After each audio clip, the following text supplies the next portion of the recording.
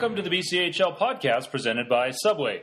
This is Brent Mutis from BCHL Communications, and we have a short but hopefully sweet show ahead with interviews with our Player of the Week plus one of Chilliwack's driving forces behind the Bauer BCHL Showcase.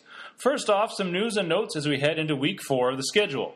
Prince George forward Ben Brar leads the BCHL with 7 goals in just 6 games played. He and the Spruce Kings are on a lower mainland road swing this weekend as they start off in Surrey Friday night. Also in the mainland division, it's the Coquitlam Express who have won 4 straight games, outscoring their opposition 19-5 in the process. Express netminder Colby Matthews leads all qualified goalies with a .950 save percentage so far this season. On the blue line, it's West Kelowna defenseman Wyatt Head that leads all rear guards with 7 points, including 3 goals, on the young season. Speaking of West Kelowna, that's where we go for our first interview of the week. We spoke to BCHL Player of the Week Connor Hopkins as the goaltender posted 2 wins and a shutout at the Showcase last week. The native of Malden, Massachusetts, made 55 saves on 57 shots in Chilliwack, helping the Warriors to wins over Prince George and Nanaimo. Hopkins, who is committed to Yale for the 2020 season, says the Showcase was an unknown quantity for him, so a simplified approach allowed him to put his best foot forward. It's obviously a different experience going in and playing 2 games on the road like that, back-to-back, one in a small rink. So, I mean, I kind of didn't really have any expectations going into the week. Just get 4 points was everything that we were pushing as a team, and thankfully it worked out. So. It's your first season in the BCHL, and when being at the Showcase, you get all 17 teams under one roof for the space of just a few days. So it's pretty condensed. What's your early impressions of the BCHL as a league? Yeah, obviously it's a great league. I knew that coming out here, and that's part of the reason why I wanted to take this step, take my game to a next level. There's obviously a ton of great players in the league, and a ton of guys going on to play college hockey, and I think just playing against those guys every day in practice and in the games and seeing those shots, it's going to help me a lot moving forward, and I know it helps the guys out too to keep improving every day. Talking with Connor Hopkins from the West Kelowna Warriors, you mentioned your teammates that you face in practice. Who are some guys that you got to be wary of when they're firing the puck? Some guys that maybe have a tricky release or a really hard shot. Who are you always wary of in practice? I'd have to say Willie Rhyme. He's got probably the heaviest shot on the team. He's broken a few of my sticks already this year. Max Block has a good shot. I think really when you get to this level, everybody can shoot the puck, so you really got to be ready 24/7 in practice or in a game for something coming up the net. So. I wanted to ask you now a little bit about the off season. Was there anything that you addressed technically in your game that you're putting into practice right now? You're seeing, paying any particular dividends for you right now? Yeah, I think just recently I've been trying to simplify my movements. You can't be too busy in the crease. You always got to know where your net is, and box control is a huge thing I've been working on the last couple of years. Actually, it's just you don't need to make that huge movement to make a save as long as you know what in the net you're covering. It's just a small movement to the puck, and I think that can really help you when you're going to the next level too. Yeah, and speaking of that, we know that you are going to be going to the next level. You have a commitment to Yale, Ivy League school for 2020, which means the season after next. Can you tell us how that commitment came about? Obviously, it's your first year in the BCHL, but you come to the league with that commitment already under your belt. Yep, so it was at the end of my freshman year, actually, when I committed there. The process kind of took my whole freshman year. I fell in love with the school. Great coaches. When I stepped on campus, it's a second to none university and facility. Everything they got going there. So it was important to me to find a school that has a rich hockey program and is extremely good educational wise. So that was kind of my reason for choosing Yale. more specifically to West Kelowna. Obviously, you guys showed well at the showcase. It was a bit of an unusual start to the season. I don't want to spend too much time on that, but what do you think this club's capable of based on what you've seen so far? Yeah, obviously, it was a tough start, and I think we got back on track at the showcase this week. It was huge for us to, as a sort of a confidence. It proved that, we can hang with any team in this league, and our leadership group in West K here is second to none. And just everything we've gone through, I think we have the closest knit team in the league, and that's going to help us early on and down the stretch here. That was West Kelowna Warriors goalie and the BCHL Player of the Week, Connor Hopkins. Now, a word from our partners at Subway. Subway's 3 new paninis take flavor to the next level. Try the sweet and smoky chicken and bacon, Montreal steak and provolone, or grilled cheese and bacon, and give your taste buds a thrill. Subway. Make it what you want. Moving into our final interview segment for this week's podcast, and it's Nanaimo Clippers play-by-play voice Dan Marshall, who got us this interview with Chilliwack Chiefs Director of Marketing Barry Douglas. With the Chiefs and Prospera Center playing host to the Bauer BCHL Showcase for the 7th year in a row, the organizing committee has a good handle on things, but that doesn't mean it's a simple job to host 17 teams for 17 games over 3 days. We were very, very pleased with the overall event.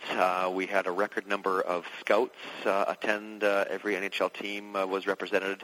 Obviously, numerous NCAA Division I, local colleges, as well as any other schools that were near us came to the event as well. And last count, we had over 160 scouts walk the building. So that's the number one priority, is get scouts in the building for these kids to be seen, and I think we accomplished that. And fan-wise, we had more fans come to the turnstiles, which was a positive. The evening games obviously were well attended, and the afternoon games were a little better, but still struggled a bit. What about the advent of the prospects game? I think this is a great thing for the BCHL, but from organizing and putting it all together, how was the prospects game the first time around? I think really well received the first time around. I think that it's only going to grow and only get bigger. The first one, you always have some growing pains and some feedback on things we can do better to make it more of a positive for everybody involved. But I think overall it was great. Even our from the BCHL, Brent Mudis, played the music for that game, so that was pretty cool to see. But I think it's only going to go in the right direction. I think the players were really thrilled with the jerseys that they got, their names on there, and I think we had a good number of scouts watch the game, and the BCHL coaches who were involved coaching the kids, I think, really enjoyed that as well. All of the feedback I get on this event is that people love it, from talking with scouts, talking with different stakeholders and teams around the BCHL. What's the future of this event with the Chilliwack Chiefs organization? Because I can't think of a better place to have it.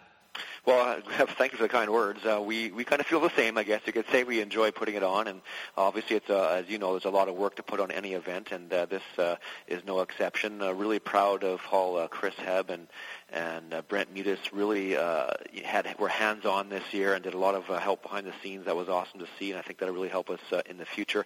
I think one thing we are going to look at, though, is getting more games on the main rink. I'm not sure how you feel. I mean, it's kind of an old school, I guess, as an announcer, being close to the ice, and hopefully you felt we're okay with that. But I think the one direction we would like to kind of look at is trying to get more games on the main rink. But there's lots of facets when it comes to that, with travel and extra days and those kinds of things to look at as well. I wanted to backtrack with you as well. What was the RBC Cup experience like for you? We talked in the lead-up about all the work that went in, but we haven't talked since the massive event went off, and it couldn't have ended any better for the Chilliwack Chiefs program. But from your seat, what were some of the highlights of that amazing event?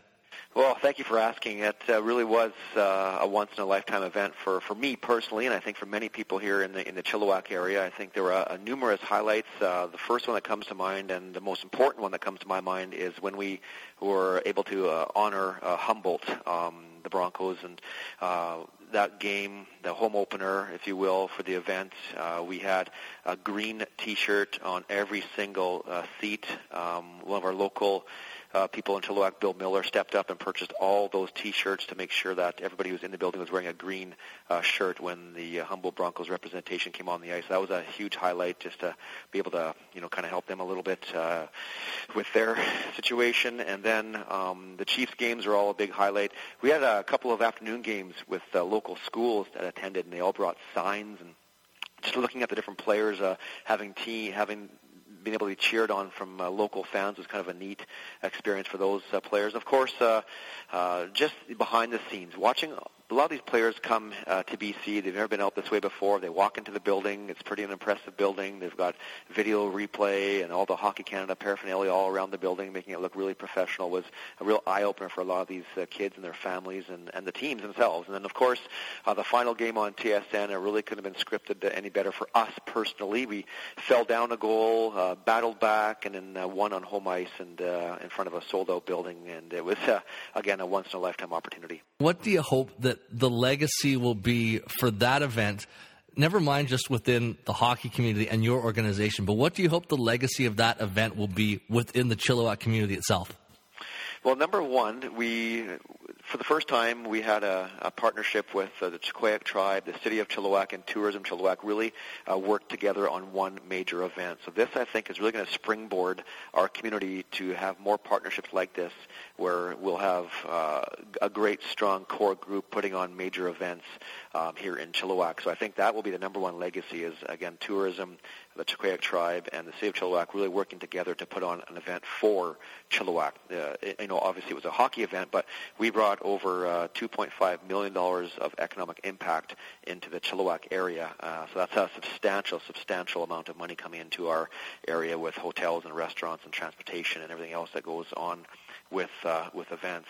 And I think that's the biggest legacy, as well as we are putting some of the legacy funds back into our community. That'll be announced within 2 or 3 weeks how that's going to go. So just really working, creating a strong partnership for future events is the number one legacy I think this event brought. You just said you had a chance to work very closely with Chris Hebb and the BCHL at the BCHL Showcase. In terms of the new direction that the BCHL wants to go, and with a new commissioner, there's obviously new direction. From the standpoint of getting more fans involved in the game, getting more fans out to games, and ultimately increasing your sponsorships as well, where do you see the BCHL going after having a chance to deal with the new executive? Well, just seeing Chris interact with all the different scouts and the governors, and I think it's to get a real fresh approach, and I think he's got a really strong marketing background, a business and broadcast background, so I think he really understands the business side of it and the marketing and broadcast side of it. So I'm really excited to see how that's going to transpire with future deals with the broadcasting and the marketing of our league. And I really enjoyed seeing Chris really get hands-on. He rolled up his sleeve behind the scenes, helped putting together flags and making sure everybody was taken care of. So on that side of things, I think it's got nothing but a positive approach. And I think that, again, seeing the number of scouts that attended this event, that says miles about where this league and the direction it's going. I spent a lot of time chatting with various scouts off-site and at the games, and everybody was really positive about this league. And as you know more than anybody, it's the direction this league is going. The players, the talent of players going into the NHL from college and from Junior A is really growing.